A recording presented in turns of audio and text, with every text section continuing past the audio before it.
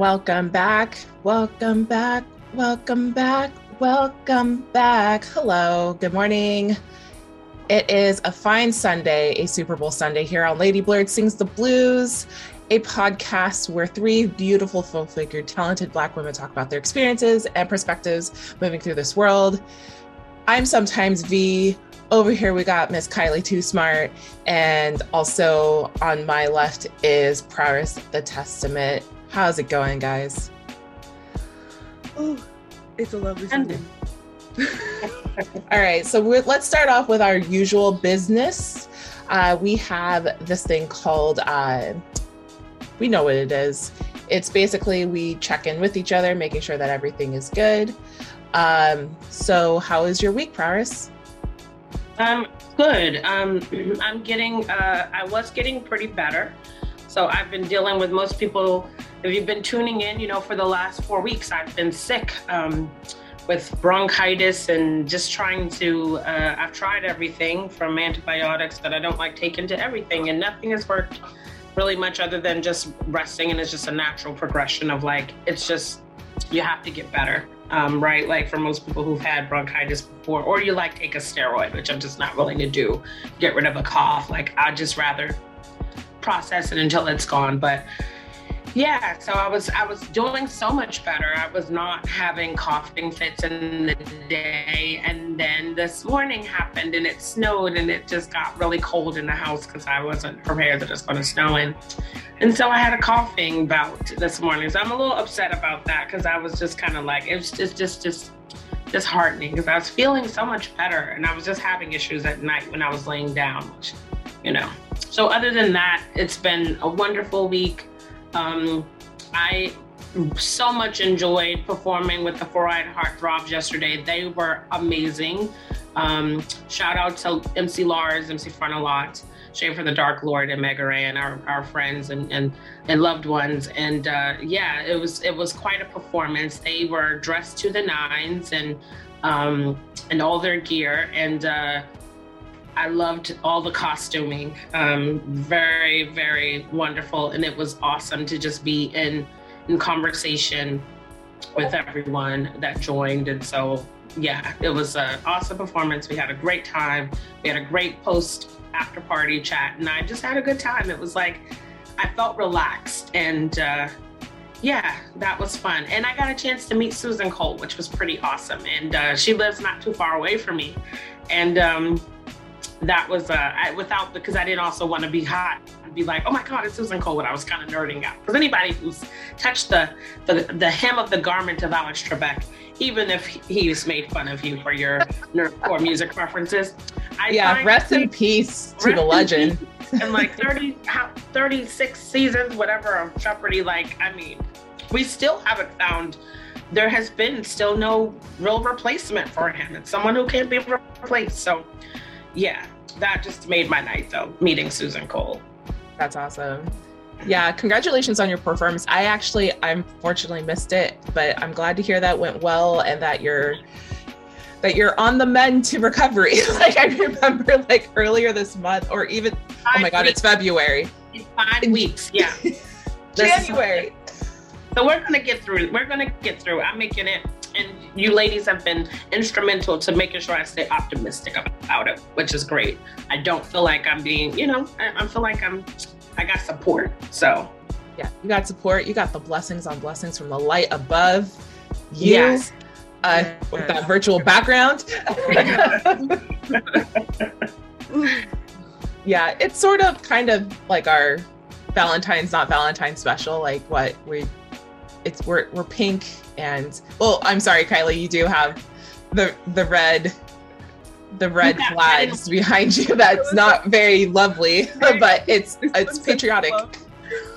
Exactly. Eventually we'll figure out this. But happy Valentine's Day either way to you, and share something. I'm eager to hear how your week has been.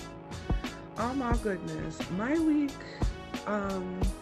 it's interesting because there's the extreme highs and the extreme lows. Mm-hmm. there's really, I really wish sometimes that life would chill and I could get like a middle, just like a cool middle. Like, can we get some middling in here? That would be nice. So the first high is, it's my mom's birthday today. Hooray. Happy birthday, Mom's Day. Happy birthday, Mama. Yay. And I've been trying, because I've been going to the gym, so I've been trying to get her to come to the gym with me. And she was actually just like prescribed physical therapy at the gym with me. So they're like, hey, I'm like, hey, look, Mom. What a gift. No excuses. It was a gift. They're like, go to the pool 2 times a week. And I'm like, oh, what a hardship. We gotta go. Oh, that's nice. Oh no. We gotta go to the pool for no. right? Work on our health together and have some fun. Life is hard. And like that's been great. I've been feeling physically a lot better. Like last time we checked in, I think like I had taken out my IUD. I tried salts, SAALT, which is like another little form of a cup, and that is actually working for me now because I wasn't able to use them before just because of how my flow was. So now I'm able to use that and I love it. It's girl. Okay. Wait, you're using like a Diva cup? Mm-hmm. Oh yeah, I love those. Those are great. Oh, I wasn't able to use them SAALT. Yes, SAALT is the brand that I've been using. Their regular size. Because I was kind of worried about it because I'd never used one before, and then my mom was like, "Wow, tilted pelvises," and I was like, "What?" No. But now I just Tilted pelvises, people mopping all over that pelvic floor. I was just like, so I tried it. I liked it. It was comfortable. There was no like irritating rubbing. It was easy, lemon squeezy. My flow has been regular. Like I haven't been passing giant clots or anything like that. So health-wise, I'm feeling amazing. Physically. Yay! That's great. Like it feels weird because I feel like that like aging in reverse process, or like when you didn't realize how like bad your body was hurting until you start getting to a place of being able to stretch and having full ranges of motion and being able to do the physical activities and not have them be like so exhausting. The energy is like coming back. So you look lovely and dewy too. Thank you. It made Lovely and dewy. Yeah, that's true. I've been putting a lot of energy and love back into myself during this time, and that's really, I think, been helping me move through some of like the other mental difficulties and like stresses. I'm still dealing with lawyers with the house. I'm still dealing with my trustee, and dealing with lawyers is a whole nother ball game, right? Because it's like you present your case, and then they say yes. And then they tell you, and then they're like, oh, put this retaining fee. And it's just like, well, I have a time crunch on this. And if you could just go ahead and make this happen. And it's like really having to stay on top of people.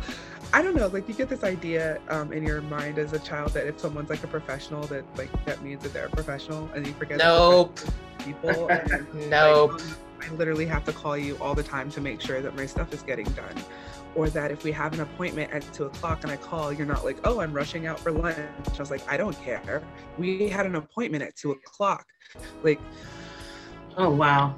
This is my livelihood. This is my monies. I need you to get together, honey. Get it together. Get it together, honey. Get it together. And it's hard when those things happen because there is the filter that goes through my mind of, am I getting this treatment because I'm a Black woman? Right. And it's just like, it's really hard not to see that part of it is. And well, it's not because you're Black, Kylie. I treat everyone like this. Everyone. Immediately, as you said that, I was like, And then what? Also, struggling as a woman, like I went to go get my car serviced, just regular maintenance, oil, rotate tires, top off the fluids. I dropped my car off. And I was like, I made sure to ask them, I'm like, okay, so you're going to rotate my tires, you're going to fill up my fluids, you're going to change my oil, my filter. these are the like, and clean my car. Like it comes, I'm taking it to the dealership. These are things that It's a package. Like it's a package. Right. When I get my car, I should expect it to be washed. The inside should be wiped out. Like, and I've kept my car clear. Like there's nothing in it. So it's really noticeable when I come back and I notice these things haven't happened. So it's like I came and I was like, oh, I had a mixed moment of like, I walked to the dealership. So it's like, oh, I walked to the dealership, and I walked home and I was like, oh, I'm walking home, which is a feeling that I didn't have before. Up that big ass hill? Yes, I made it. Wait, did you go up Hillby or Broadway? No, I went up Sonoma. Oh, okay. So Seaside, for Paris's context, it's a slope. So like basically imagine like there's a peak and then like the slope goes down and then you hit the ocean, right? So there isn't like really any cliffs unless you go to like Big Sur, but like I remember walking from like the bottom of like Broadway, which is now called Obama Way, and I had to walk what felt like the blocks are massive, by the way. So they're not like when you say blocks, they're like 3 blocks in one block. I was gonna say like 2 or 3. That's how our blocks are. Yeah. So it was like several blocks going back up home, and I'm like, I felt accomplished, but I don't think I'm gonna do this again. Yeah, I felt accomplished, and I really did have like a little quiet, like a happy joy cry moment. I was like, I'm walking home. I was like, oh, I've never had that feeling before, because like I said, a lot of my housing when I was growing up was transitional, or it was like, oh, this is a program, so yeah, you have this apartment for like a year or 2, but it's not really yours. And so like having a home, someplace I can like literally walk back, and I was like, oh, this is what people like want to be able to do, is like walk in their neighborhoods and walk home. I was like, oh. So I had that lovely, joyous feeling. I don't know. Is my girl gone? Did Miley freeze, or did we? Okay. Yeah, because you're not frozen. Yeah, I'm not frozen. I'm still here. I'm thawed out. She was so excited, and then it just, oh wait, now you're back. Oh, she's back. I'm back. Oh no. Yeah, you froze a little bit. That's okay. We can transition over to my week if that's okay. But yeah, kudos to you. I didn't grow up in traditional housing, but I did grow up in low income housing, and like that was always like a thing where you're always on edge, and like it didn't matter if you like go home, like there's always somebody else that's like always all up in your business, or like, you know, you have people who will just do these random inspections. Like we would get notifications, but it was just like, oh, okay, let me like frantically clean up my room so that way it's up to par so we don't get kicked out. Like it was a lot of that. My week has been going pretty good. I actually did a lot of like supporting a bunch of friends over Twitch. I saw Dying of Exposure. Oh yeah, that was hilarious. Dead ass. Like the Dungeon Mommy has a thing going, dude. Like that's like I had a good time watching that, and I think my favorite part is when you guys were kind of kikiing at the beginning, and y'all didn't realize that you were streaming, and then like, you know, Kadesh just reveals this like very huge detail about himself, and then like your guys' dungeon master is like, oh, we're actually streaming like right now, and Kadesh's face, you just saw all of the melanin fall out because of how like he was like, shit, people saw that, and then sometimes V is also here, and then he goes, man, oh, V saw it, he's never gonna let me live it down. Totally embarrassed. Oh my gosh. But like, yeah, it was great, and like Triple A Ron was there, and like I love how he just interacts with you in the chat. So like he's like laughing because I'm making a bunch of dumb jokes in the chat. So I felt like even though I wasn't like part of the group, I felt still like involved as a person in the chat, which being in the chat is important. So like if you're a Twitch streamer and like you haven't done your service as being in the chat and hyping everything up, you need to reconsider what you're doing, because like it's always good to go and like hype up your friends and be funny and like, you know, echo everything that's going on. Just keep it live and happy. But no, I had a good time like that. I want to see more episodes now. Yeah. Um, yes, I saw that, and then I saw the debut of Damn Celine's modded Breath of the Wild stream. Yeah. So Celinkle. Yeah, I missed that. Yeah. How was that?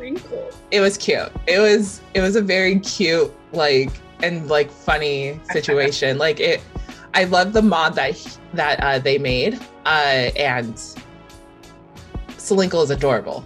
Like the pink hair, basically looks like Damn Celine.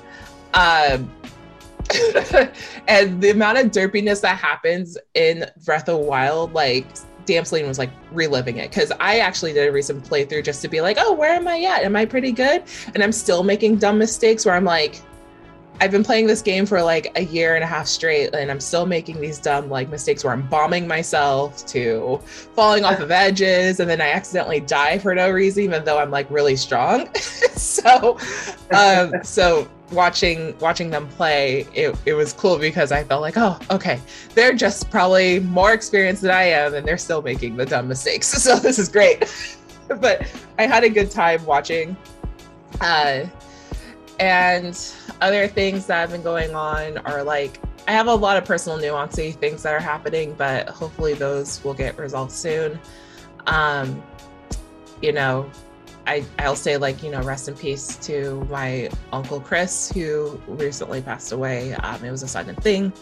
And so luckily the family is large and in charge, and they're taking care of a lot of the memorial details. So kudos to, you know, my uncles and aunts, as well as like, you know, my cousin Shalia, who's been like doing a lot of the emotional, taking in a lot of the emotional intake from other folks and being just very firm. So I appreciate her a bunch, but also I not that she listens to these podcasts, but like I also hope that she takes the time to recollect herself as well, because that's a hard job. All right, so that's it for how's my week. And also I just realized, because I'm a dum that my voice isn't picking up when the speaker view is happening. So like while I was talking, it just showed Prowess's face the whole time.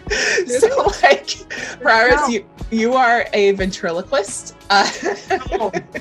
And I didn't even get a chance to like do any kind of like, you know.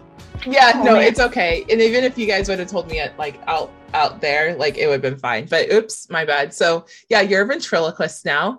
You told my whole story. That's fine. So I'm there with you, and I'm sending rest in peace to your uncle, and it's a lot. I feel like it's just this year it's been so many condolences, but losses are just, it's never hit you. You know what I mean? It's just because the grieving period has just not been long enough for people. Right. Grief is different. I feel like we can definitely open up a can of worms about this like another time, but grief is, the older you get, grief hits you differently. Like I remember being a kid and just crying, crying at services. And now being older, it's like there's a sense of like bitter acceptance, but like you can't stay like hung over it. You know what I mean? Like, and that's something that no one teaches you, is like, how do you move on without feeling bad? And so that's just something that's just interesting. And the circumstances with my uncle, like he wasn't that old. So it was just something that caught everyone off guard. So that's the thing that's just like weird. So, and then also I think it's what is your position too, is just like being self-aware. Like grief is allowed to affect anybody in the party who is affected, but it's like, it's also one of those things, like I didn't see my uncle every day, even though I have much love for him. So it's like learning how to position yourself of like relative to the situation, which is like a weird that I just kind of like, or phrase that I just kind of like rendered, but like, I'm not going to sit here like crying. Like no one wants that. I have to find a way to like be productive or helpful. So that way it gives other room for other folks who really need to like release release those emotions, and without, you know, I guess being the main person for it, I guess is what I'm trying to say. It's really hard for me to say what I'm trying to say, but it's basically like you're not the main person affected, but you're still affected. It's weird. Kylie, you're gonna say something? No, I was gonna say it's like I think it's like that in all families, right? Depending on, especially like generationally, because it's like you have that whole history of like the childhood growing up together, all of these memories that come to the surface, that comes with like all of these deep emotions, right? And then if you are like the niece, right, then it's just like, okay, so my feeling and love and understanding of you is different, right? Because you don't have like this whole litany of, you know, memories and emotions tied to this person, but you still have the familial love. And it's like, you're right, you need to have people who understand how to take up emotional and energetic space, and like how to support the other people in your family that you know are going to be affected more deeply by this passing. And I think that is something that's just like a generational thing that we all learn and carry. Yeah. So, yeah. 100%. All right. So moving along, let's talk about some fun things this week. Usually we joke around and say we're Lady Blurs sings the blues. Like not everything that we're going to talk about is going to be freaking dandy and sweet and happy and optimistic. We got to like sometimes acknowledge the nitty gritty and the dirty of things. And just because it's like, it's a part of growth. But this week, let's talk about the Super Bowl. So Super Bowl is happening today. We, you know, for me, I always consider the Super Bowl as people who can use their artistic creativity for commercials. And also there's a wonderful halftime show that has nothing to do with the football game, because I'm not going to lie, I'm not really about football. You guys might feel differently, but I'm not really into it. Like, I think I stopped watching after, now I forgot his name. No, he was in the Raiders and he was in the 49ers and he was like number 80 or something like that. I'm like, they wear tights, right? And touch a ball? No, I know his name. Oh my God, I'm struggling. He was like a Raiders fan, so I'm not sure. I almost said Rick Ross, but I know it's not Rick Ross. Like, wait, like Jerry Rice? Maybe? Jerry Rice! Yeah. I'm like, that's the only part, because of, I wasn't a 49ers fan, but I'm like, gotta be Jerry Rice. Yeah. Fried Chicken King. Not Dick. Oh, Lord. With his chicken gloves. Right. Good. Okay. I know that there's more players. Like, I like Richard Sherman and I also like Marshawn Lynch a lot because a lot of their community service that they've done. But yeah, I wasn't really paying attention since Jerry Rice was mainly playing. And so I'm just like, I kind of don't care. And then also the whole thing with like Colin Kaepernick, I'm like, I especially do not care. But I will watch the halftime show because they're fun. Yeah. Oh, yeah. I have that approach too, but mostly because as a person of color, I mean, come on, there's a little bit of like issue with the NFL and, you know, putting the bird out there without hinging too much on it. Just like, I find that problematic still. That like, there's one who I find completely, I love Mike Tomlin. He's so handsome, but, yeah, one black head coach and like no ownership, none. Like, it's just too hard for me.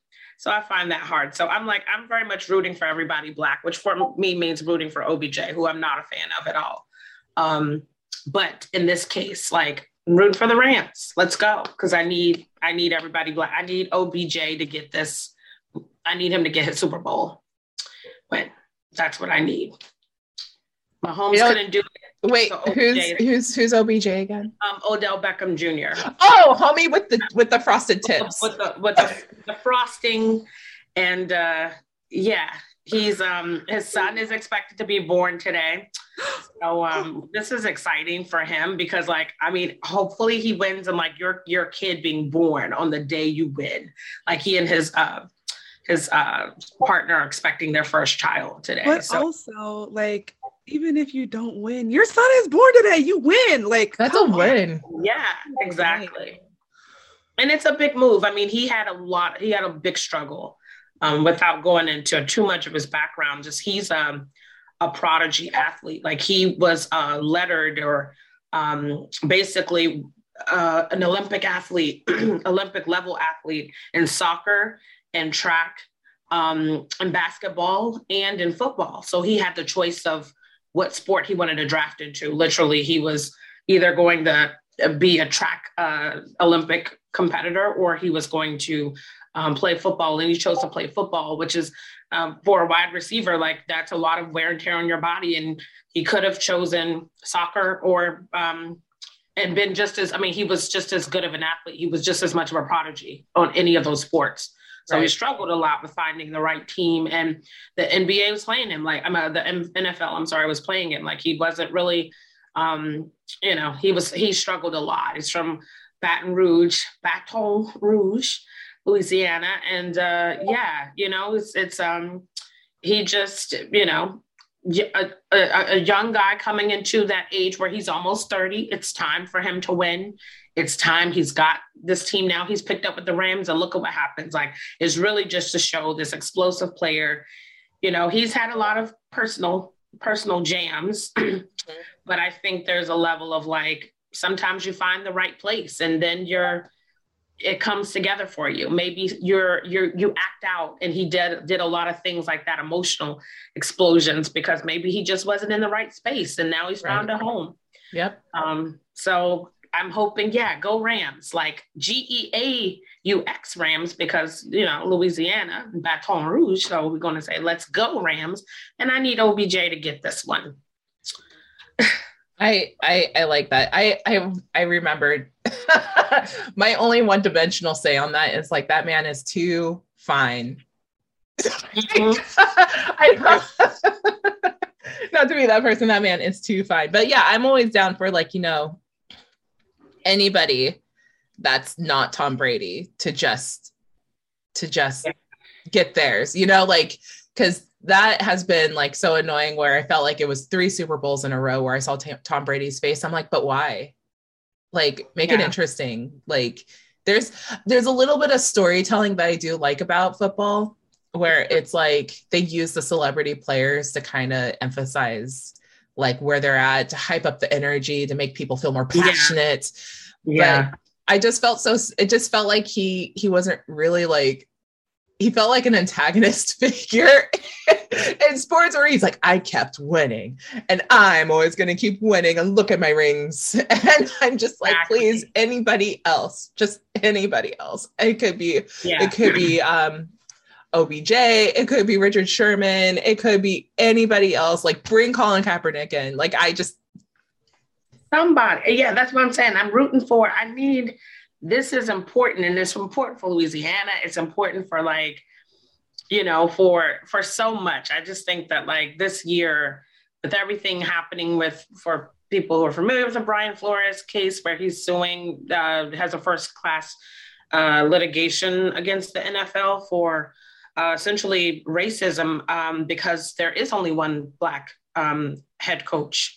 And he felt like he was unfairly fired and targeted, even though he was winning. And it's like, when you're in a culture where you have, it works, much with the franchises where they have to agree to ownership. Like, you can't just come in and buy a team. Doesn't matter how rich you are. Right.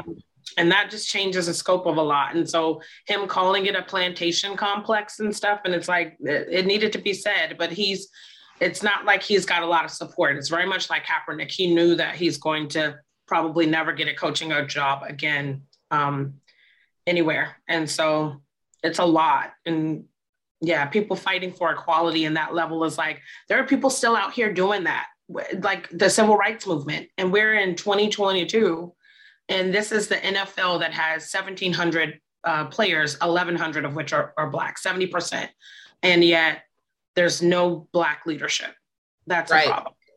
Absolutely. Like sorry, it looks like I was ready for Kylie. Kylie looked like she was about to say something. I know Kylie yawned. She's like, huh. No, like it's not a yawn. Like I think about the football like industry and like it really just makes me want to cry. Just because of like the physical expectations and like the brutality of that game and ways in which they are expected to use their bodies. And then when I think about even that like track of even before like not even having requirements on grades and other aspirations outside of like you're going to dedicate your body to this sport until it breaks you, and then after, oh well. And then you just see like where there's documents out there that show the type of damage that comes with playing long term and the type of spinal injuries and the head injuries. It's like, and you see it and like people live for these injuries and pay for it, and it's just like human beings haven't really evolved past the Colosseums and like Sparta and blood sport, and it just makes me so depressed as someone who's like chosen a path of like trying to heal people's bodies and like get them out of pain, and it's just like yeah. It just hurts me inside. It's fine. When you think about that, I which on a more lighthearted note, I guess to add to that is just the fact. No, I felt like I put it in a very negative place. I'm going to try to elevate this back up a little bit to just say the one thing that I feel like it does channel, and then we can pivot over to the halftime show and entertainment part. But like the one thing that I will say is that people like, I'm just thinking of OBJ just because he is playing, but like think about this kid who's like he went to, top schools in New Orleans, and from the time he was like 10 and 11 years old has been training physically. I mean, he's coming up on his 30th birthday, right? So it's like from 10 to 29, 20 years almost, you've been training to win this thing. And that is your, like, everything else is, secondary. Like, yeah, he played other sports. He was great at other sports, but like, this has been a goal, lifetime goal. And there's something about that is like pretty exciting about like reaching your lifetime passion of like, this is the big game. This is the big chip. Like laying down legacies, right? Yeah, this trophy. And to get that Gatorade poured on you at the end of the game, and to just, that basking in the glory of like, I've been dreaming of this my entire life. And there's a little bit of like, that makes me cry in a different way, like really emotional for these young kids who are now adults, and like, just like you saw your dream come true, even if you just got to the Super Bowl. I get emotional on the other side too, where I'm just like, I see the hard work and the dedication and the sacrifice, because it's like, these people know, like they're training day in and day out. Like we see a game, we don't see like the daily, like getting up at 5, running, doing your weight, getting together, having to meet up, going out of state, leaving your family, going to train. Like we don't see all of that. That is a lot of hard work. So it's like, I never want to downplay the work that these people are doing, or the sacrifice and the stability that they're creating in their own lives. Like by all means, I definitely like feel and appreciate all of that, but it's just like, yes, I still feel it. So I'm happy that they're succeeding. Yes. I just, want them to have the best lives that they could possibly have. Yeah. Exactly. It is emotional in that way. It is. Go black man, go black man, go. Like that's really at the end of the day. Like, I just want to see all my people succeeding and happy and thriving. Speaking of which, can we talk about? Have you guys thought about what commercials you're interested in seeing, or you want to skip right to the like? Oh, yes. There is a commercial that I will quickly shout out because I have been a fan of this person for a long, long time. And I'm really glad to see her like transition more and more up into like more like the mainstream. And so Butterscotch, Bebop or bebop, beatbox artist. She is she did a commercial with Will Smith. Like they're reciting the rap from the Fresh Prince, and like she beatboxes at the beginning. And so I'm excited for that to like debut, and I'm like so happy for her because I'm like, yes, Queen, let's go. So I'm excited for that commercial to launch. Like it's gonna be really dope. And it's just like it's a vocal collage. So like multiple people are reciting the rhyme with Will Smith starting it essentially. So cool. I'm excited about that. Totino's pizza rolls.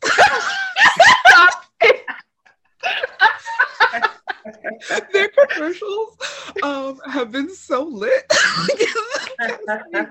They really don't care. They shake it up. They make all like the funny, like satirical social commentaries, and like they really like poke fun in a really just great, loving way. Yeah. So I'm looking forward to the Totino's pizza roll commercial. That's actually cute. I'm looking for it. That's the both of those I'm looking forward to, because I've not seen either one of those two. So that is now on my list. And I'm most looking forward to I love Zendaya. When you were saying that, I was just like, there's a lot, like same deal. I've just really rooted for her since she was a kid. And same deal. We're seeing somebody young grow up and just really come into her own, and she's doing her thing on Euphoria and the HBO drama. I love that. But the fact that like her and Andre 3000, and I'm not even like that much of a fan of Squarespace, or they host my website, so I'm like, you know, whatever. But the commercial makes me so much more like driven to be like, I will stay on the Squarespace platform. I'm in. Y'all got me for the next, lifetime.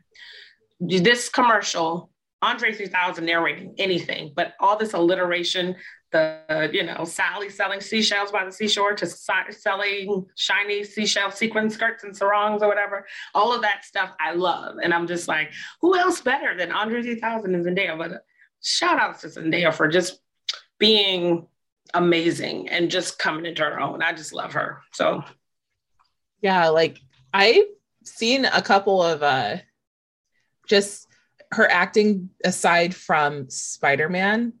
Like I've seen clips of Euphoria, which I haven't watched Euphoria because what is on HBO Max or whatever it is. Like I don't have that streaming service. But some of her acting, it's like, it's very like, it's deep. Like it's so deep. And for her to have like the stance of like being like, I call it kind of like the dormant, like femme, like the angry dormant femme, where it's like, she's like very like cool and collected. But then like once things like really hit the fan, she gets really, really mad. And I'm just like, oh my God.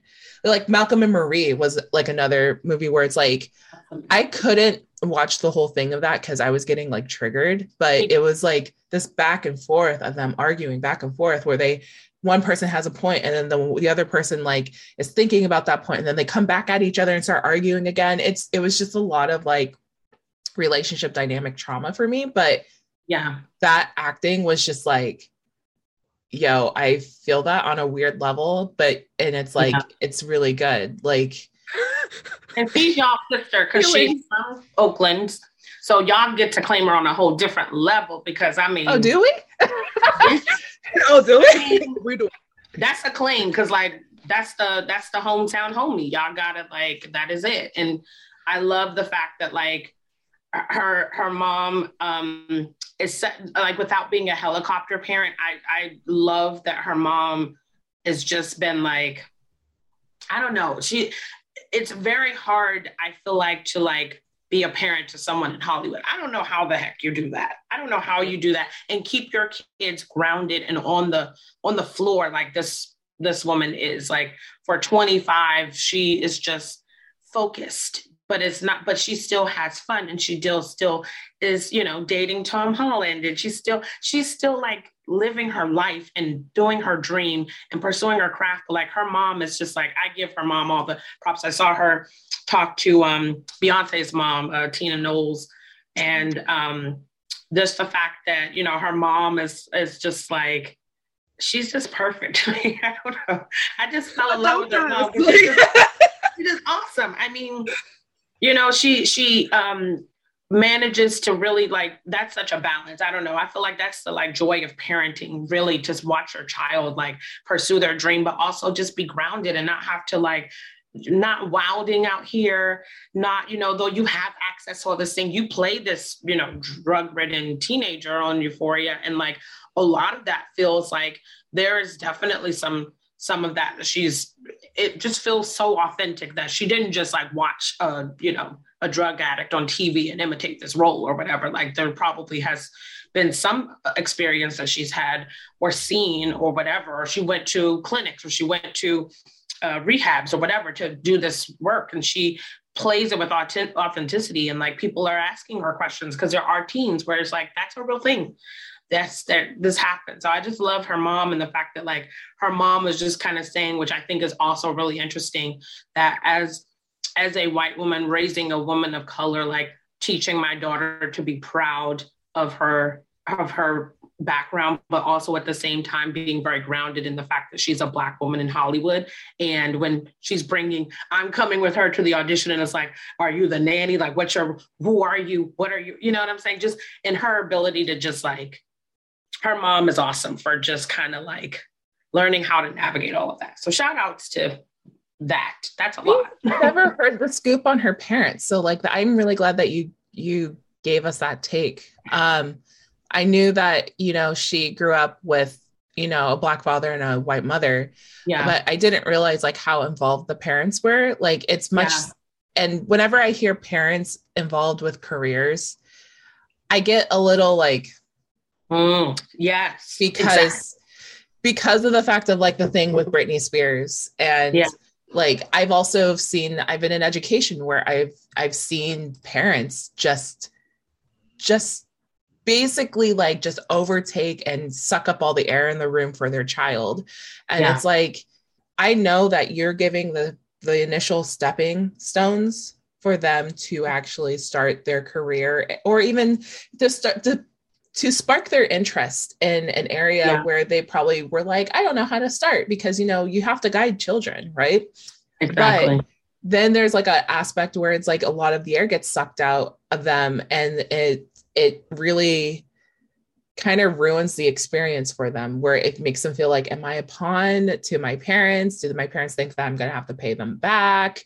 Like, it's just like this whole weird relationship. So I'm glad to hear that you're kind of outlining this, because it sounds like she's really just doing this on the best interest for her daughter.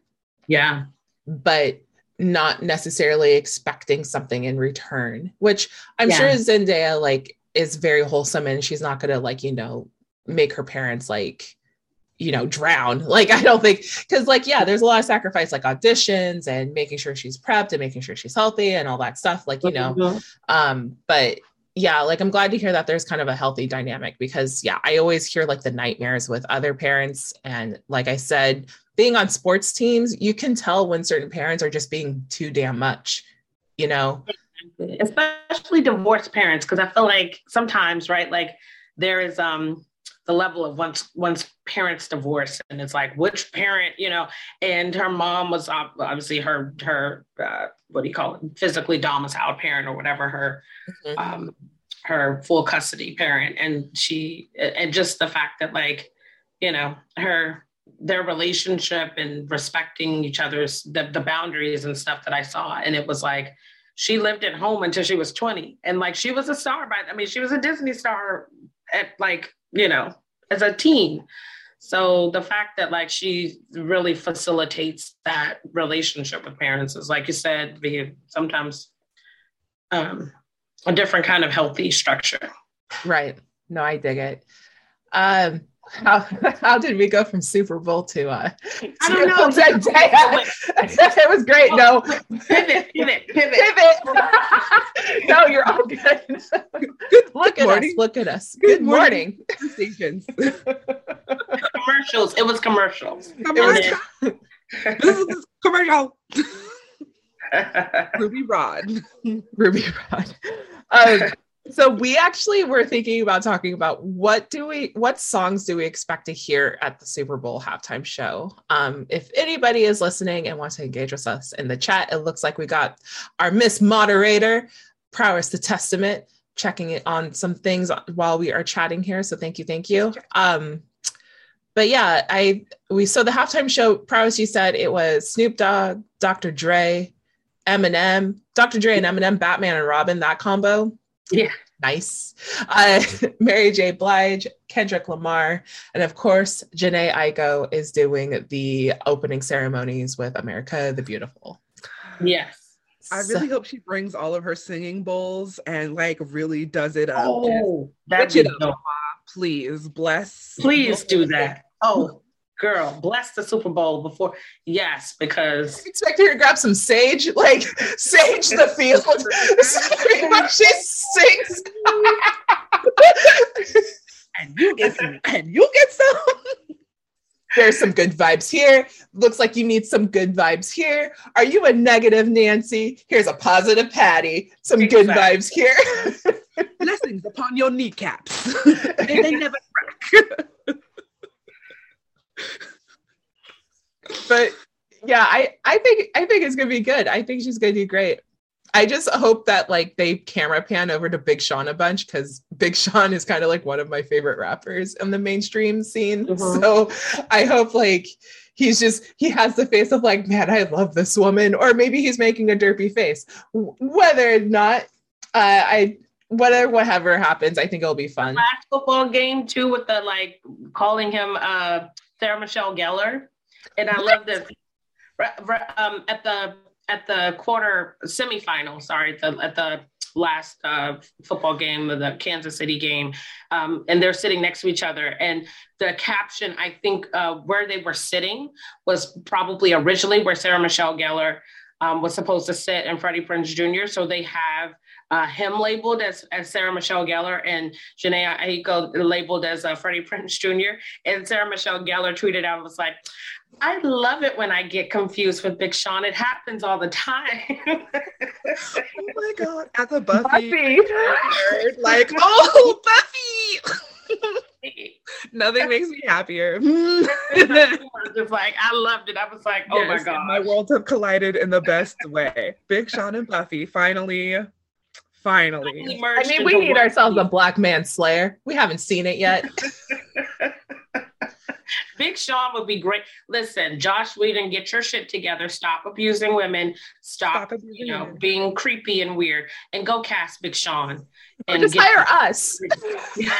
Just hire us to do the work. We know the universe. We'll just grab Big Sean to be our next Slayer. It's like, let's gender bend this. Let's go.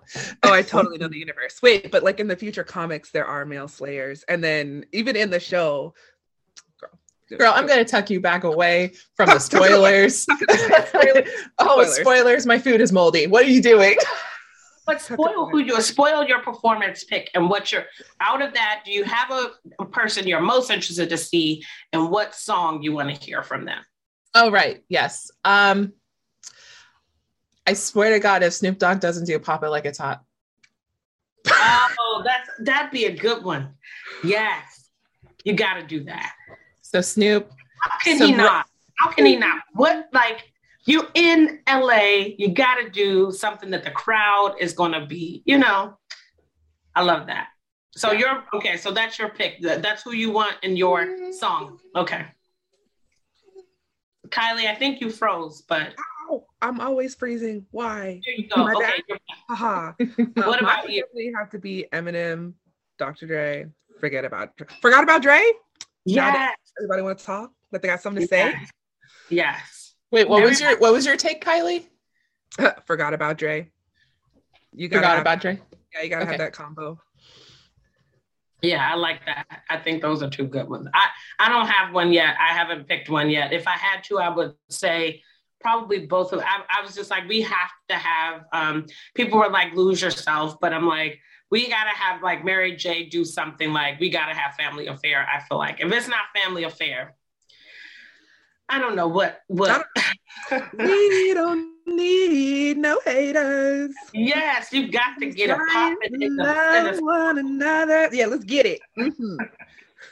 Everybody knows it.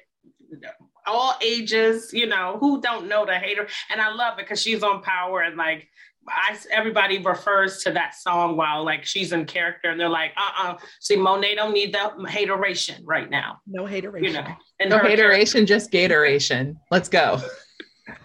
Sponsored by Gatorade. Sponsorship that I don't know about. That Gatorade, because they need that for the commercial for electrolyte. Gatorade hit up sometimes for your assistance on your co-branding. An advisor, a board member. Blue bottle, I could totally see V rocking that cool blue bottle. Like it could just be a thing, please. Oh yes! Oh my gosh! Gatorade hit. Okay, we got a kit. We're gonna hit y'all with this app. This needs some sponsorship. Yes. Get it. I would love to just like break down the wall, be like it's Steve Austin music, being like Gatorade. So you can have your haterade out of here. No hateration here. Like something like aggressive and gross. I want the aggressive commercial, and then I also want the smooth jazz commercial. I want you in a dark room, well lit, with a flower in your hair, with your trombone, sipping Gatorade. Like, oh, you think this doesn't work? Please. Oh my God. All right, so our takes. So we haven't covered Kendrick Lamar. I feel like I have a feeling he's going to tap into How to Pimp a Butterfly album. Oh, yeah. I think he's going to tap into that album. And for some reason, the name of the song is escaping me right now. It's not This Dick Ain't Free. It's not that one, because that's not really a song for folks. Oh no, we lost Prowess. We lost her. Like, well then we can't. The reason why I said it, because like my screen went funky, and at least it's speaker view, so it will toggle between the both of us. So that's good. Oh, we're cute. Look at us. We're cute. Yeah, look at us. Oh, she back. She back. Oh, Baby, with is that a chair? Is that a bucket of flowers? It looks like a chair, but I love that you feel like it could be a bucket of flowers. Yeah, she deserves in a throne of flowers. I feel like throne is better than bucket. It's like, look, it's just like a shining like manger of like whatever that is. Like, Mrs. Prowess in her essence. She's just glittery sparkles. And that's what she is. Her in 3D. That's what Jhené Aiko's Sage Smoke did to her. Right? You Ascension. You saw it live. You saw it live on Twitch. Prowess has ascended. She's reached a blessed non-corporeal form. That's right. This is how she's going to shine her love on everybody. It's like Valentine's Day Santa. Instead of being like Santa, you can rain your love on folks as a light. She is. Yeah, she is. She is Saint Valentine's. Salute to the queen. And Kylie, you're frozen. Oh no, am I here alone? No. You're still here. I can hear you. Okay, great. I'll never leave you. Oh my gosh. So we got takes. So Kendrick Lamar, something from his How to Pimp a Butterfly album, which will be good. Oh, Prowess is coming back. Oh, she is now back in physical form, not ethereal. Oh, I think my router went out. I couldn't. Did we crash? Oh, we're good. We're good. No, we had a lovely time. I can't wait for you to rewatch this later. Yes. I'm so upset. I'm just like, what happened? I was just in the middle of a good thought about ascended. Cool your blue thirst. Cool your blue thirst. Yes. So for Kendrick Lamar, he might do.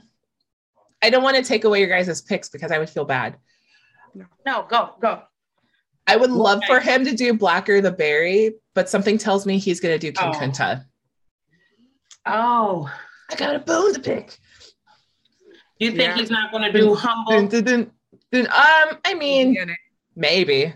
Because they're all in stadium seats and like, because I feel like, right, the Be Humble thing became like, have a seat, and then it became like have a stadium, and all, that we just started to riff on it as we do as media, social media culture, and it became like the stadium thing. So have a stadium of seats and all this other stuff. So I would love to see King Kunta on, like, that would be something.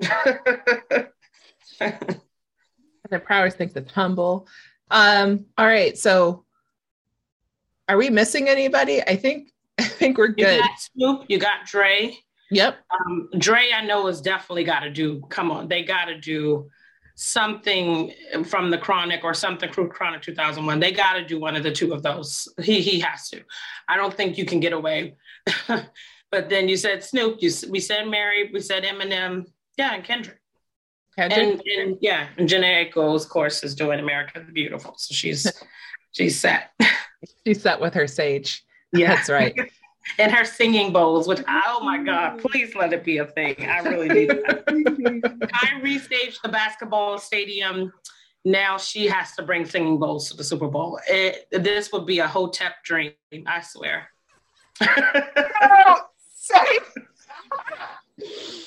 Did you guys remember when Kyrie staged the basketball stadium, the basketball arena?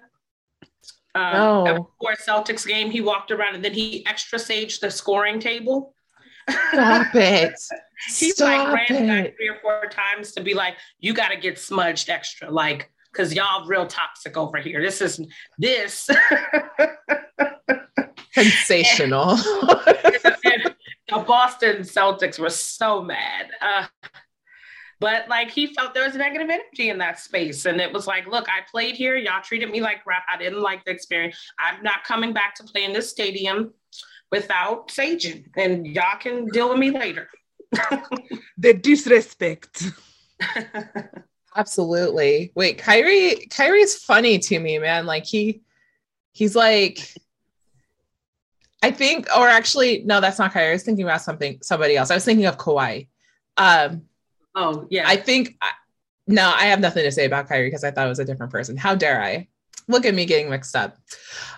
Thank you, Mark Phillips, for having your spoofs on these basketball men. They're great. Please do more about LeBron James. I'm 36. Let's go. Let's go ahead and talk about Nerdy and Dirty this week. Ooh, Nerdy and Dirty this week. I kind of wanted to talk about the chemistry of love since we are here and Valentine's is upon us. So we kind of have like 3 stages of love, right? We have lust, which is like the immediate, and then we have the phase of like actually forming a relationship, and then we have attachments, which is like we're going to actually stay together forever. Yeah, forever, right? ever. And then in between there's like the friend zone and like what happened with the love connection that happens, right? So we have, wait, say those three again. Lust, attraction, and attachment. Okay. Right? So you have the immediate of just like, ooh, are you sexy? Are we interested in each other? And then you have the attraction where you actually start to get to know someone, and then you like develop a deeper connection. And then there's like attachment where you're just like, okay, this is now a person that I rely on. My body is like adjusted to their chemistry and Oh, I lost your audio. Yeah, I can't hear you either, Kylie. I was going to say, while Kylie gets her audio back up and she renders back to us, is that lust phase has gotten me into some trouble where I'm like, ooh, I feel like there's a little something, there's a little sausage here. And then later I find out, like, do they not clean their body? Oh, no. I am here. That's weren't there for you. That's where you were like, my dopamine, norepinephrine, and serotonin did not agree to this. No, nay, leave. Yeah. I'm like, did I just see a stain? That one got me. Your brain and your heart had to have a conversation. 100%. My brain is like, And my heart's like, girl, that clit's been throbbing all week. You need to figure it out. You need to make a compromised brain. And my brain's like, you know, it's just doctor's appointments are expensive. It is. So that throbbing clit, that's the testosterone and the estrogen. That's all lust. That's all like sexual organs, totally active, taking the front. And that has nothing to do with how you're processing feelings and emotions, right? Well, there's no feelings. When you're lusting, you're saying there is no feelings. It's just all chemical reaction to like mostly pheromones and chemicals, mostly testosterone in both men and women. I think a lot of people get that confused. They're like, oh, men have testosterone and women no, there is we got both. Both right? Parties got both. Both parties have both. Gender is a construct. What is gender?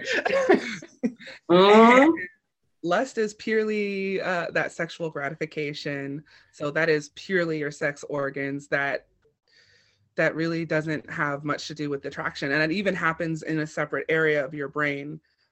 So you really can distinguish lust versus attraction.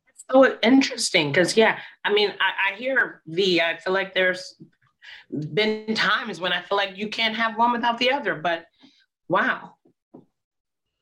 Yeah. Like attraction, that's when you get the dopamine, the norepinephrine, the serotonin, those like yummy feel good, cuddling,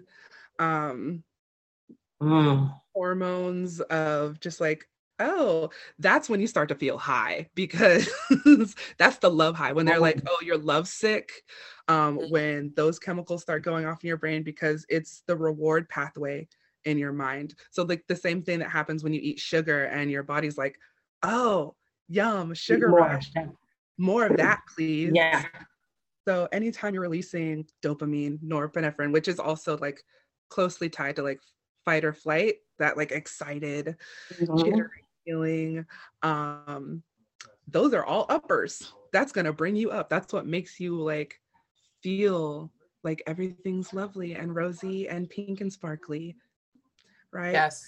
That's the love. The opposite side of that, though, because too much of a good thing is a bad thing, right? The opposite of that is that it can make you more jealous. It can make you lashed out. It can literally make you jealousy. Yes. It literally makes you jealousy. Speaking of Kendrick. And then when your partner is like, oh, I have a life, I'm gonna go like spend energy and time elsewhere, and people are like, bitch, no, you ain't going nowhere. You better bring my like happy love drug feeling back. How dare you? That's why, because your brain is literally like flooded. It's not your fault. It's an autonomic like thing. I won't say it's not your fault, because we have to be cognizant, right, and reticent that biology is happening. So if you can, like, knowledge is power. So once you have this knowledge, you can be like, okay, these feelings aren't coming from nowhere. I'm not crazy. I may just need to like readjust. We may need just a little time apart, or I may need to like go out and exercise and raise those hormonal levels on my own without depending on someone else to do it for me, because that's where like things happen, where connections become unstable and problematic, right? You start depending solely on one person for these feel-good feelings when you can reproduce them on your own to a certain extent, right? That is absolutely real. And this is something that I've tried to explain to friends, where I'm like, there's more to spending your life with one person. Like, don't center your life script around spending your time with just that one person, because then that's where all the interpersonal problems will start to arise. Like, they're like weeds. Like once it's seeded, they're gonna start growing, and they won't stop growing unless you try to figure a way to pull it out. And so like, I get like, and I think this is probably, Kylie, like maybe a concept behind like why people try to break up, but they keep coming back together, and they break up and they come back together, and they break up and they come back together, because they have that weird dependency and that attachment, because they feel that they can't reproduce those feelings with somebody else, when really it takes time to recollect yourself and then try again, you know? But it's almost like addiction. Like you're almost addicted to each other. An addiction, because these are feel-good chemicals, and they it's the reason why people chase like opiate highs or uppers and downers. It's these chemicals exist within us already, and whether or not we know how to access them really, I think, changes how we connect with other people as well, and whether or not we're able to kind of like reward ourselves or be aware of our own levels. I think people who suffer a lot from like depression are maybe a little more aware if they've actually like been able to recognize, oh, I have this condition where this is what's going on with my serotonin levels, or this is what's going on with my brain chemistry. And so I think people who typically like deal with depression, it's kind of funny, are more educated on that side. Whereas people who don't, I feel like they're the ones who will typically get blindsided by love and like not really understand what's happening in their brains at all. And then all of a sudden, when they're hit with like this backlash feeling, they're like breakups are like monumental now, because it's like literally you're having withdrawals. Right. Yeah. And being put in a space that you've never experienced before. And it does feel like, I mean, it's a mini depression, because you are forcing your body to do something that cold turkey, that like, it would be like stop doing a drug overnight. And how can you do that after, so many years of doing that drug? So I get that. Yes. And then, so lastly, I wanted to talk about the attachment phase and the hormones that go along with that. That would be oxytocin and vasopressin.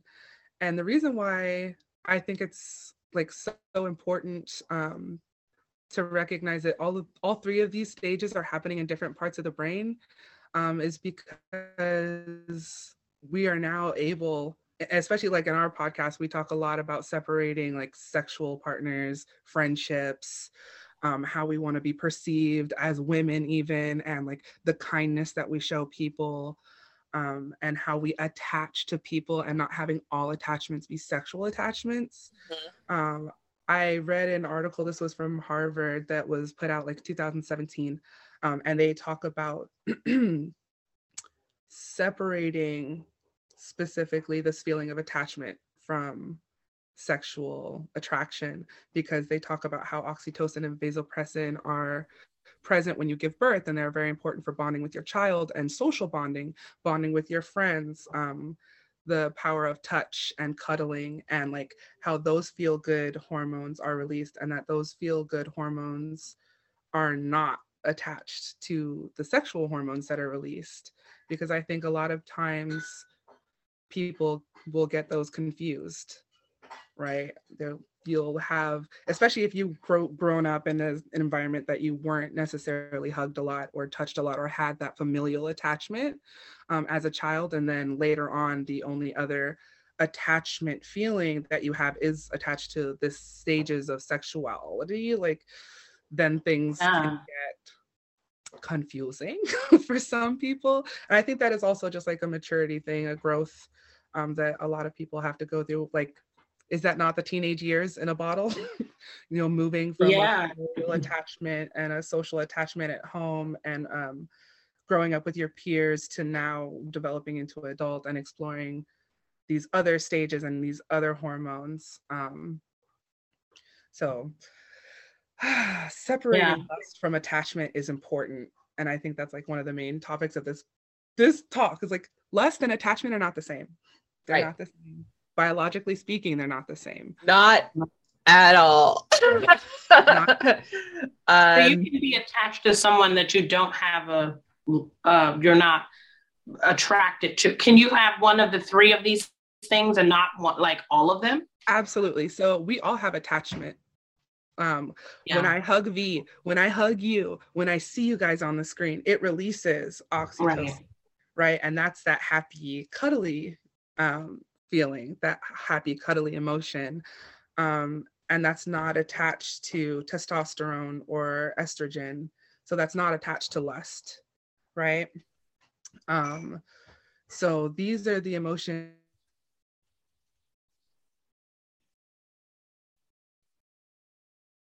Okay. So I think right now, I think it might be a good time to take a quick break.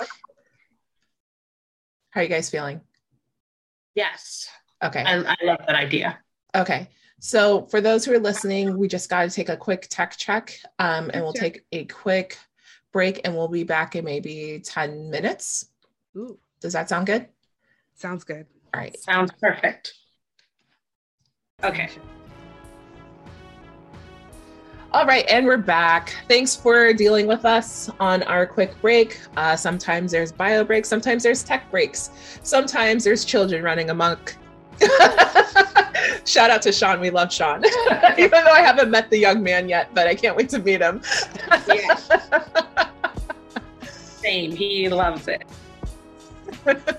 All right. So Kylie, you were talking about the 3 different forms of love, essentially, or like how love kind of ignites. And so you're saying that the first stage is usually lust, which is very like not that deep, attraction, which is a little deeper, and then attachment, which is 100% deep. So the deepest. Yeah. And so yeah, I really like how you brought those things up, because me, as somebody who during the most part of my 20s, I was kind of mingling about. I didn't do a lot of like committing to folks, but also like getting into a relationship always seemed kind of cringy, because like homie would always say like, there was always like someone would say the wrong thing or push my buttons the wrong way, or they just completely ghost me, whatever the case may be. So I'm just like, I'm just going to be my free little butterfly self and just do whatever I want. But I am very familiar with lust and the differences between lust and attraction and attachment. And right now, I think I really like my current relationship now, where there's definitely a lot of attachment going on. The lust didn't feel the same type of lust when I had with others. But, you know, I don't know. Where was I going with this? What I was going with this is like, I feel like I have a very good emotional understanding to know the difference when I'm interacting with folks, I guess is what I'm trying to say. I don't know, Prowess, what do you think? Yeah, I feel like I've been in one of those 3 phases, and especially in the attachment phase, because there's been like having a friend breakup. I hadn't realized like how tough that was. I had a lifelong friend breakup too, where it's like a friend from like 7th grade. And like one of the, you know, yeah, like right shy of like our probably 29th, 30th birthday or something like that. So recent, you know, just the whole thing was very, because I tend to think of like, oh, this is romantic, but attachment and those same feelings and those same the chemical responses that you're talking about, like I still have that. And, you know, this is several years later now, 3-4 years later, and I still feel there's still a hole there from her absence. And yeah, it's just not filled with that. So yeah. I don't know how to process that, because that's different for romantic love. And I feel like, right, kind of like you've been programmed to be like, oh, you got to get over that. You got to move on.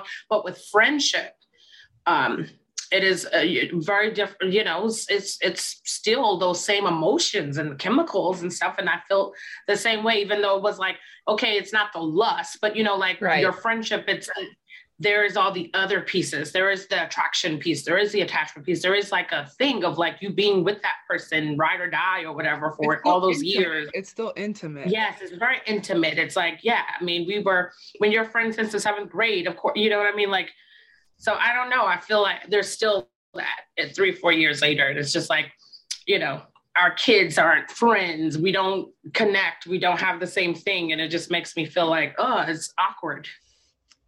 Yeah. Even though I've made friends and stuff and I have other friends, right? It's just not the same. One 100. Yeah, I feel, wow. You put me in a place back in my childhood where I feel like I don't have the same vibe,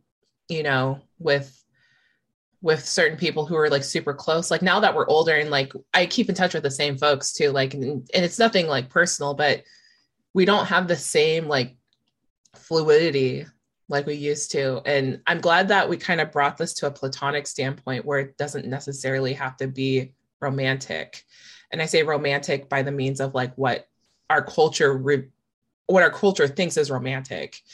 It's about finding a partner where you reproduce with and get married with, and then you die with, or maybe not die with.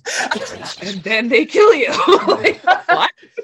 Okay, I watched Charlie Says yesterday, and I was like, this is obsession. This is like, there's an attachment, but the attachment is wild, bro. Like, it was about the Charlie Manson girls, or Charles Manson girls, where he had the cult. And I didn't realize it was one of the doctors from what's that show called with the exterminate homie, Doctor Who. Exterminate. I love your short name. Exterminate homie. There needs to be a compilation of me being like, what's their name? Not Rick Ross, Jerry Rice. But yeah, I didn't realize it was one of the doctors from Doctor Who was playing Charles Manson. Like, that's how good the acting was. But yeah, like there was a sense of obsession and this weird, he lured them in like by using all three of the senses like simultaneously. Like it was just like weird. And so like the girls would just never want to leave his side. And if they try to leave, there was like some weird, like unforeseen consequence. Like he promised them this idea of like freedom and disconnect, which he gave them, but it was just so weird how like that manifests into like a weird delusionary state of love. And so I was just like watching this like super cringe because it almost reminded me of the Waco, Texas dilemma with that cult. So I don't want to say like what Kyler's trying to give us was like saying like, oh, and if you use these three aspects, you can create a cult. I mean, we're just bags of chemistry. We're just bags of chemistry. So. Right? So it's like dopamine and oxytocin. Anything in life, you must have a balance, because while we have all of these lovely feel-good things, there's always the turn side, which is not so lovely at times. And will really make you act out of character. When you're not in balance, and you will feel differently. You will feel erratic. And this is why they're like, love hurts. The other side is so painful. And that other side doesn't just apply to romantic relationships, it's friendships too. Because I do think now that I think on it, I think one of the most like painful breakups I went through was really like my besties. Especially since like, if you're my friend, I'm the type of person, like I'm really picky. Are you?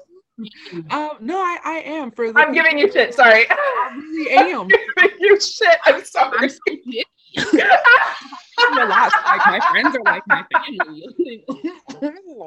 They really yes, are. she is. Because yes, you are. Because you picked us, and you are picky. I'm picky. Like I may talk to a lot her in her early 20s. I'm still surprised we're friends.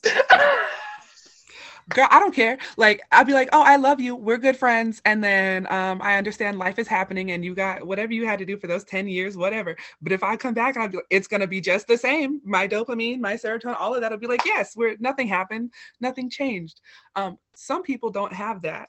And in fact, I think there was an interesting study that was done on like people who are on the spectrum and how their relationship ties are, their attachment styles are. And so it was like the ability to pick up a relationship as if no time has passed is unique to some people, and other people it will degrade over time and that relationship, the memories and the pathways in their mind for those chemical reactions for those people will fade. And so that's, relationships fade, friendships fade, you grow. And that's where that idea comes from. But not everybody has that pathway. So that's why I'm so picky as well, because I don't have that pathway. And it will hurt me if I'm like, come back a year later or something, and I feel just as intensely as I did in the beginnings of our friendship. And you're like, who are you? Like, you know what I mean? So yes, that's my piece on Nerdy and Dirty. How do you guys feel about it? Was there anything that like surprised you or that you in your life?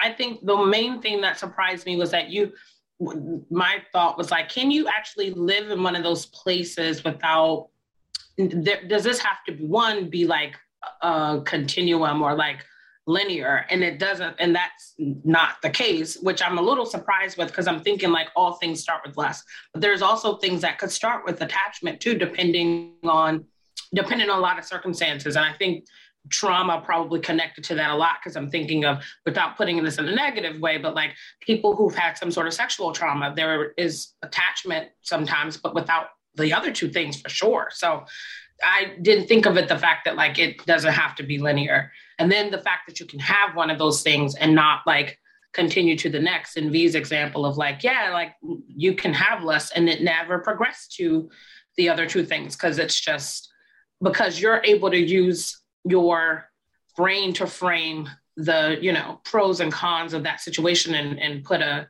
framework around it. But for some people that don't have that processing ability or executive functioning, that they might not be able to do that. So that was something that I guess that like caught me, that I just didn't know. Years of rejection will condition that. Let's go. Well, like, but it's experience though, because it's kind of like when you try a drug for the first time, you don't know how it's going to affect you, but then later, then you can be like, oh, I understand, this is what it's like being under the influence of this, or this is what it's like being under the influence of this. So it's like you can kind of recognize your patterns. So like, It's like learning whether or not I've heard people say this, right? Like, I don't drink dark liquor or I don't drink vodka because it makes me react like this. And it's sort of that, it gives me that feeling of like, which, I have to stick to this cocktail because I know how to measure this one better. And it doesn't like make me it doesn't make me feel out of control. I'm able to drink and imbibe without feeling, lost, or without feeling drunken, or without feeling like I'm at the rate of alcohol poisoning or something, that I can imbibe on this beverage. And we all, that finding that whatever. And that's where it sent me to like, oh, that picking a partner is like someone who has you balanced in like those levels, more so than like spiked in one, Feeling out of control in love, I think, is like one of the most maddening feelings. Because it's like you recognize, but how do you change your brain chemistry? And then also like that feeling of I'm just going to speak for myself because I can only speak for myself, but like having someone else make you feel complete is a dangerous feeling, right? And I think that's something that we talk about a lot. Yes, is letting yourself complete yourself and coming as a whole person to a relationship. And that includes understanding your own brain chemistry and understanding what you are like in love, and like knowing when to have that push and pull so you are not lost and literally just in a love addictive cycle and everything else in your life is just like on the back burner, burning quietly at the back. Burning and burning. Happy Valentine's. I just named the episode. It's like, are you really in love? Are you really? Yeah. I'm deep in attachment. Thank you. Yeah. I love it. Yeah.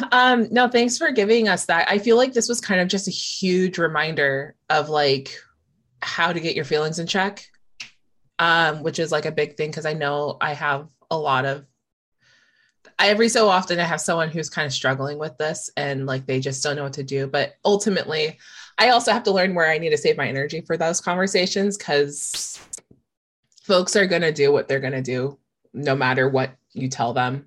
And so, and especially in this territory where folks are trying to make connections, trying to get laid, or trying to establish like long-term relationships, like it's weird waters to tread in. And so like, I'm glad that you brought this up. Thank you. Happy Valentine's Day. Love y'all. Let's go ahead and move along. I know, Kylie, you suggested the topic for today's Black History Month recognition, Black inventors. So did you want to go ahead and get started with it? Yes. So my first one, I wanted to like have a light reference, just something a little more fun. And it's actually about the inventor of mac and cheese. So James Hemings is the inventor of mac and cheese as we know it in America. And who James Hemings was he was a slave. Sorry. Yes, he was actually Thomas Jefferson's wife's half brother. So there is, yes, okay. Thomas Jefferson. I mean, we already know Thomas Jefferson. Yes. Just trifling. But the reason why James like sticks out to me, because his story is so nuanced when you like really start reading the history and start reading between the lines. So he is Thomas Jefferson's wife half brother. Thomas Jefferson takes him to France, so he learns all of this cuisine. He's a chef, you know, he learns the trade. And then when they come back to the States, they go back, I think, to Pennsylvania, and it's not a slave state. So now Thomas Jefferson has to pay him. And there's like a bunch of letters of Thomas Jefferson, like being like, I'm paying you and I've raised you and I'm trying to befriend you. And it gets better because James is like, well, we're not in a slave state. And I went to France and they don't have slavery over there. And I want to be free and I should be free. And so he starts negotiating for his freedom and he gets his freedom. But in exchange for his freedom, he has to teach his other siblings how to cook because Jefferson can't go without this French cuisine. Unreal. And then there's letters where Jefferson's like, I paid for him, I befriended him, and he has the audacity to want his freedom. And I'm just like, yes, fool, what are you talking about? What do you mean? Thomas Jefferson, you're paying you with exposure. You come back to my plantation and show me how to make that damn mac and cheese. Show me how to boil some water. Right? Back in the day, it was macaroni pie. Because over in Italy and France or wherever, they were doing their mac and cheese. They were just, cheese and noodles. And they were like, cheese, noodle seasoning, and let's bake it and make it delicious.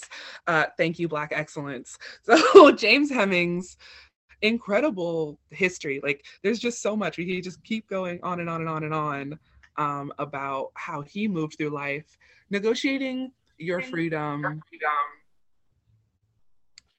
Wow. Just the fact that you have to play, the stakes are high. The stakes are still high. So the fact that he was able to do that and boss up, and of course, he left behind a legacy that is much larger than mac and cheese. But as we all enjoy mac and cheese here in America, it's definitely part of holidays. Like, you can't separate Black culture and mac and cheese. You can't do it. So thank you, James Hemings, for mac and cheese. It's ours and it's forever ours and it's always going to be ours. I really love the fact that how just historically Black people have always been able to just like, what food can we make with limited resources? This, and it's going to be the best damn thing that's entered your mouth. As I'm having a grilled cheese right now, which got me thinking, somebody invented this beautiful sandwich. Right? Somebody had to. Anybody in the chat, if you know who invented the grilled cheese, please let us know. Paris, did you have an inventor that you wanted to kind of chitty chat about? I'm going to come back to my food one. I have a food one too, but I'm going to say first, because as a performer, without this particular device, there is no way that, I would survive, and we wouldn't even be able to do what we're doing today. And it's the microphone that I did not know until this weekend was that the transducers and all of the system technology, the electric technology in the microphone was created by a Black inventor named James West, a technologist from Temple University. And just the fact that it's mass production of microphones. He has 250 patents on microphones. So even what we're using on Zoom, your baby monitors, hearing aids, the one in our phone, he owns the patents on all of those. So just pretty, I couldn't survive without the microphone. It's such a key part of my life, and it is my scepter. So, Supreme Mic Check is my scepter. So yeah, I just shout out to that, because I didn't know that until. You said it was Dr. James E. West? Yeah. No, seriously, we wouldn't be able to do this podcast without him. We're here doing this podcast because there's the microphone. I also have an additional microphone on my camera. I have a couple of microphones in the back, and maybe it wasn't manufactured by him directly, but the blueprint is there. The technology and the design and the tektronix in the transducer technology. Yeah. Oh, it's awesome. Everyone I know, we need that. Plugging and chugging, you nerds. Look at your legacy could be never ending. You never know. Yeah. I'm sure he cringes every time there's a mic drop. Obama mic drop. How dare you? I guess I can. Oh, wait. Did you say that you had a food one too, Paris? I do potato chips. Potato chips. Mm-hmm. Do you want me to go ahead and do mine, and then you do yours again? And then we'll come back to potato chips because let's go back around to Kylie. Then I'll talk about Choji moment. So, refrigeration has been a huge thing for society in general. For refrigeration, it really helps us kind of keep our food in a longer state. So that way we're not buying food and it goes bad immediately, or we're able to meal prep in advance or do whatever we can. And then also the shipment of food from location to location has been a big deal. I think that's really revolutionized just the access of making sure that we have the ingredients that we would like to have instead of going out and foraging, even though foraging should be a skill that everybody should have. I know that not a lot of people have gone to it because, society evolves. So the person who invented the refrigerator truck, Black inventor, his name is Frederick McKinley Jones. He's a self-taught engineer because, just back in the 1800s, that's what you got to do is self-teach. And so self-teach for success, because not a lot of resources were happening for Black people because of the obvious. The oppression was real, is real till this day. Yeah. Till this day. But yeah, he was born in 1893 in Cincinnati, Ohio, to a white father and Black mother, which is also taboo to have interracial relationships. He had a talent for mechanics and electricity. And while he wasn't working, he was just kind of tinkering and just kind of figuring out how electronics work and how it came to be. Finally, when he was about 20 years old, he was able to get an engineering license in Minnesota. With upkeeping his skill, he did serve in the U.S. Army as their engineer for repairs to machines and other equipment. And then after the war, Jones would go to create his world-changing invention in 1930s, the refrigerated truck. So obviously it was mostly used for perishable foods and goods to be transported long distance and eventually overseas.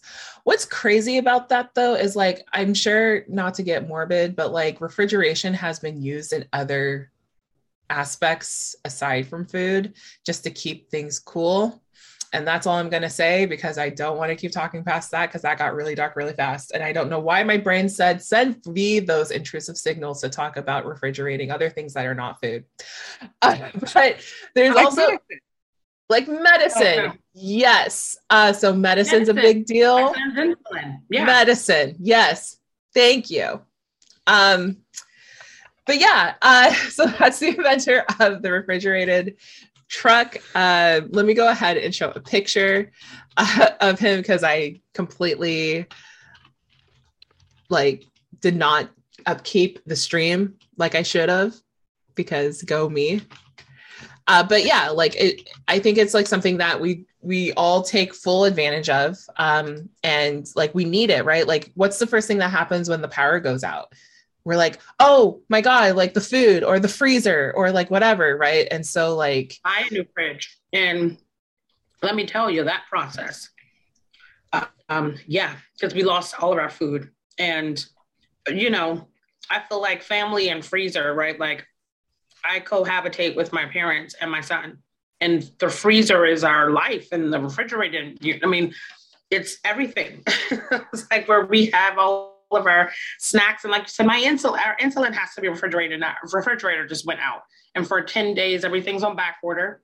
Supply chain issues. So the refrigerator is also popular just because it's been used a lot more in the environment that we're in, where everybody's working from home, and a lot of opening and just going into the fridge more and putting more in there. So a lot of people's fridge has been broken, what I found out. Yeah. Yeah. So, and I would imagine like a lot of like, you know, taco trucks and a lot of other like food servicing trucks use these for their career as well. Like there's so many here in the Bay Area now, and a lot of them are like, you know, like the branding is becoming like more and more like prominent. So like, I'm sure like those folks take those careers very seriously. Also, I'm sure there's a play here about the ice cream man. So you wouldn't have the ice cream man coming through your neighborhood unless it was for this refrigerated system. So go, Frederick, go. Thank you, Frederick. Yeah. Thank you, man. Thank you. All right, Prowess, what you got? So the other thing that was exciting to me was the potato chip, building off Kylie's start with the food. But the fact that it's a funny thing to think about, right? Because it's like the potato chip.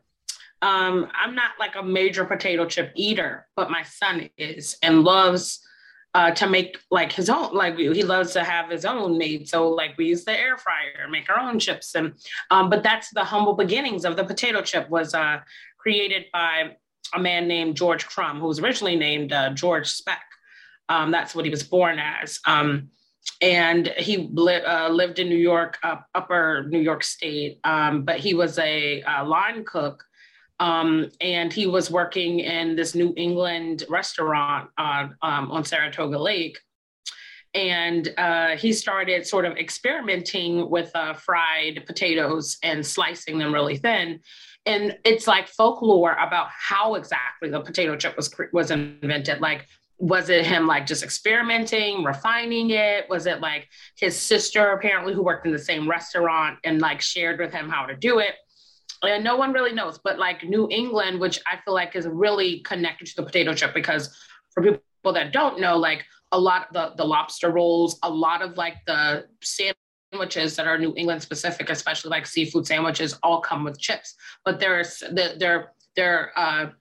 processed a certain way. So they're not like, they do their own chips. They're very homemade, very, very, very thinly sliced, but seasoned with their seasoning. And so it's usually like, this is whatever the seasoning is that they prefer, vinegar, different things like that. So it's just interesting that this young Black man working in a restaurant, just really inspired not only the potato chip, but like just kind of making food an experimental process, because he also experimented with like game in the kitchen and all these other particular like delicacies in the restaurant. And I thought like how exciting that is what allowed cooks in New England to start sort of thinking about how to explore their skills and creativity, that he was like an inspiration for that. So not just for, the idea of potato chips, which you think about like summer camp specialty, like, or yesterday I went, my son had chorus rehearsal. As they were exiting, every but kid got a bag of Lay's, like one of those snack bags. And it's just like, something so casual, but like it's everywhere. So shout out to George Crumb, who eventually did own a restaurant called Crumbs, but yeah. Crumbs. Pretty interesting. Oh my God, that's so cute. Without the B, right? And I just thought, like, how cool is that? George Crumb, who made the potato trip, and like, Crumbs. And I love it. So it's really sweet. And I just was like, yeah, we can get so overlooked for things like that. But experimentation, for one, like experimentation and refinement on cooking is like something we do. Yeah. So yeah. Yeah, and I love how it's like one of those. I'm echoing. You are echoing. Twitch? Oh, you're not echoing for me. That's weird. It'll like happen and then. Okay, so I think I'm done echoing. Echo. Okay. Yeah, no, I really like how the potato chip has this like longevity to it. So it was like kind of like one of those foods where it's like back then folks were always about like the dehydrated foods, the foods they can put in the pantry, making sure that there was a way to preserve the food so you didn't have to spend so much money to keep replacing. And so I think that's something that with the potato chip, it had like a long shelf life before it became stale, or if with proper care, it would have a long shelf life. So, yes. And I'm sure that's why it got real popular, because it's like one of those things like, oh, not only that you're making like potatoes, which when potatoes are hyper wet, like they only can last so long, but when you have it in a more like dehydrated, crunchy form, it can last longer. And so I know that's what a lot of like dehydrated foods happen like with wars and stuff, because it's like, okay, we need to take all these like foods and like maneuver them a bunch. And how can we keep people nourished while we're fighting? And so like, that was like something to put in consideration. So that's where dehydrated food came from. And so yes. I'm glad that this kind of made it as the real. Now these days, unfortunately, like, chips do get a bad rep because it's like salty, a bunch of sodium, like super starchy. To preserve it, yeah, and there's a lot of other nuances that go into like preserved food these days. Am I making robot noises? Do you have a filter on for Twitch? I do not. Oh my God. What is happening? Do you guys hear that? Yeah, because no. Okay. Let's move on. Gremlins. There's a glitch in the machine. Issues today, folks. It's been weird. Wow. Here to wrap things up. How do you guys feel? Can we just wrap things up? We love you. Okay. Yes. Oh my God. So I was going to give a shout out about Voice over IP, which is making this stream possible, because that was invented by a Black woman. And I'm like, well, you know what? Y'all messed it up, right? Like somebody got a hold of it. Google, Zoom, WhatsApp. I don't know which one of y'all, but y'all messed up this protocol, and now we having these kind of issues. Woo. It's okay. We're rolling through it. We're rolling through the deep. That's not even melodically correct. We suck it, Adele. To the inventor, because y'all messing up out here. Okay. Yeah, so we're gonna skip Just Nerdy this week. We'll go ahead and postpone Just Nerdy for next time. But there is a couple of things that we want to go over. We do have a Big Move Monday. Big Move Monday is going to go to Aramis 616 and King Size the Vet, friend of the show. They got some projects coming up, and so this is kind of a little bit of a teaser for their release project that's not quite there yet. And so with that being said, they just wanted to, put them on the map. So they are both Midwest MCs. Aramis from Grand Rapids, Minnesota. Michigan. Why did I say that wrong? My bad, bro. Now they're never going to talk to me again. All right. And he would love you because meeting him he's an awesome person, and I really like Aramis. Like so he would love you without a question. All right. He would be one of his favorite people. Big Hearts, man. I'm so sorry to butcher your home stomping grounds. And then King Size Yvette grew up in Waukegan. Wow, what are these names today? I can't talk. He's from Illinois. Make some noise for Illinois. Collectively, they have done collaborations with some indie rap heavy hitters, including Mickey Fax, Creative Mindframe, Megaran, Chino, Don Pacino of Kill Army, Grayson, Lost Perception, Frivolous Shara, and many, many more. Drawing inspiration from their own life experiences, comics, retro video games, and anime, Aramis 616 and King Size blends the sounds of classic boom bap and modern hip hop with a focus on quality over quantity. Ooh, spicy. Yeah. They consider themselves lyricists and strive to stay creative with the pen while simultaneously delivering a smooth and consistent performance. They met at Anime Midwest. Wow! I don't deserve to read these.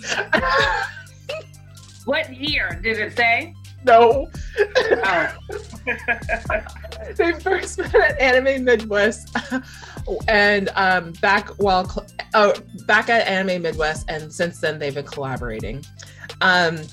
With all the nerdcore and indie rap social bullying going on, King Size decided it was time to link up with Aramis and make a full project. There's not a lot of heroism in hip hop, King Size says. But, King Size is there to be the homie and to overshadow everybody and be Pops McGee when it comes to keeping everybody in check. He's like everybody's father. Uh-huh. He is the only Christian nerdcore artist I know.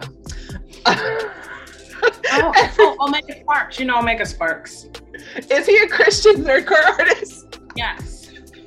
Sorry, just putting the title. Okay, I am not laughing at your guys' religion and your faith and your foundation of faith. That's not what I'm laughing at. I'm laughing at the two conceptual genres and mushing them together. That's what I'm laughing at. Yeah. So yeah, that's basically on them. Next time when we do Big Move Monday, I'll make sure that you guys read it because obviously I am just butchering it and it deserves beef from me later. No, you're doing great. You're doing excellent. You're doing great. You made it fun and they're fun folks. And King Size Yvette is going to send you little red balloons and tell you he's proud. Yeah. Thanks, Dad. They are absolutely. I actually haven't really had the chance to meet Aramis, but I have met King Size, and he's great. He's a great human being to talk to, and he's just always the homie gassing everybody up, which I absolutely love. So yeah, they are Big Move Monday, so catch them on our Monday shout out on Instagram, and they'll also be on our Twitch page for a week until next week. So awesome. Yeah, check out their stuff. They do have some projects out there, but just keep your eyes out for the one that's coming up pretty soon. Any call to actions this week? Just be nice to yourself. Be good to yourself. Be gentle with yourself. Oh, goodness. I know Valentine's Day is not always like a happy day for everybody. So yeah, I would say the call to action would be to practice some self-love. That is definitely needed. I know we're all kind of going through it this February. Each and every one of us has had like something because life is life and it's lifing. Look at us lifing right now. We are lifing. Yeah, nice, Kylie. Yeah. Self-love on Valentine's Day is just as important. Yes. Yeah. Do your Galentine's, or even if it means like taking a bath with like your glass of orange juice, your glass of wine, your glass of water, light them candles. If it means taking a walk, if it means even buying your own chocolates, if it means just sustaining your routines, just I'm gonna do all those things. That's great ideas. Light my candles, take my bath after my walk, rub my own feet. Yes. Rub your own feet. Keep your shit moisturized. For real. Queen Helene, thanks to you. Yes. Yes. All right. Well, that comes to a nice conclusion of today's episode of Lady Blurred Sings the Blues. Thank you so much for joining us today. I'm Sometimes Fee. We got Kylie Too Smarts, and we also got Prowess the Testament. You can find us on Lady Blurred's podcast on Instagram, Lady Blurred Sings the Blues on Facebook. For these audio recording, you can find it on Spotify, Apple Pods, and also SoundCloud. Oh, actually, we kind of have a little bit of an update about the Spotify thing, don't we? To kind of update our message from last week. Are we still It's evolving, so we probably should make an update next week because that's evolving. Yeah, we have some refounded or renewed remarks about that because we found out more information, which kind of contradicts what we stand for. So, but yeah, nonetheless, you'll find us here on Spotify. And also, don't forget to always find us here on Twitch. You can find this, you're here on Sometimes V's channel, and catch us on Thursdays for Twitter Thursdays, where we do interviews and shooting the shows, or shooting the shot, not shitting in your pants. A shitteration, hateration, holleration. Where we're always shooting the shit with our favorite folks within nerdcore and other genres in between. So yes, so thank you for being here with us, and we'll catch you guys next time. Bye, bitch. Bye, bitch.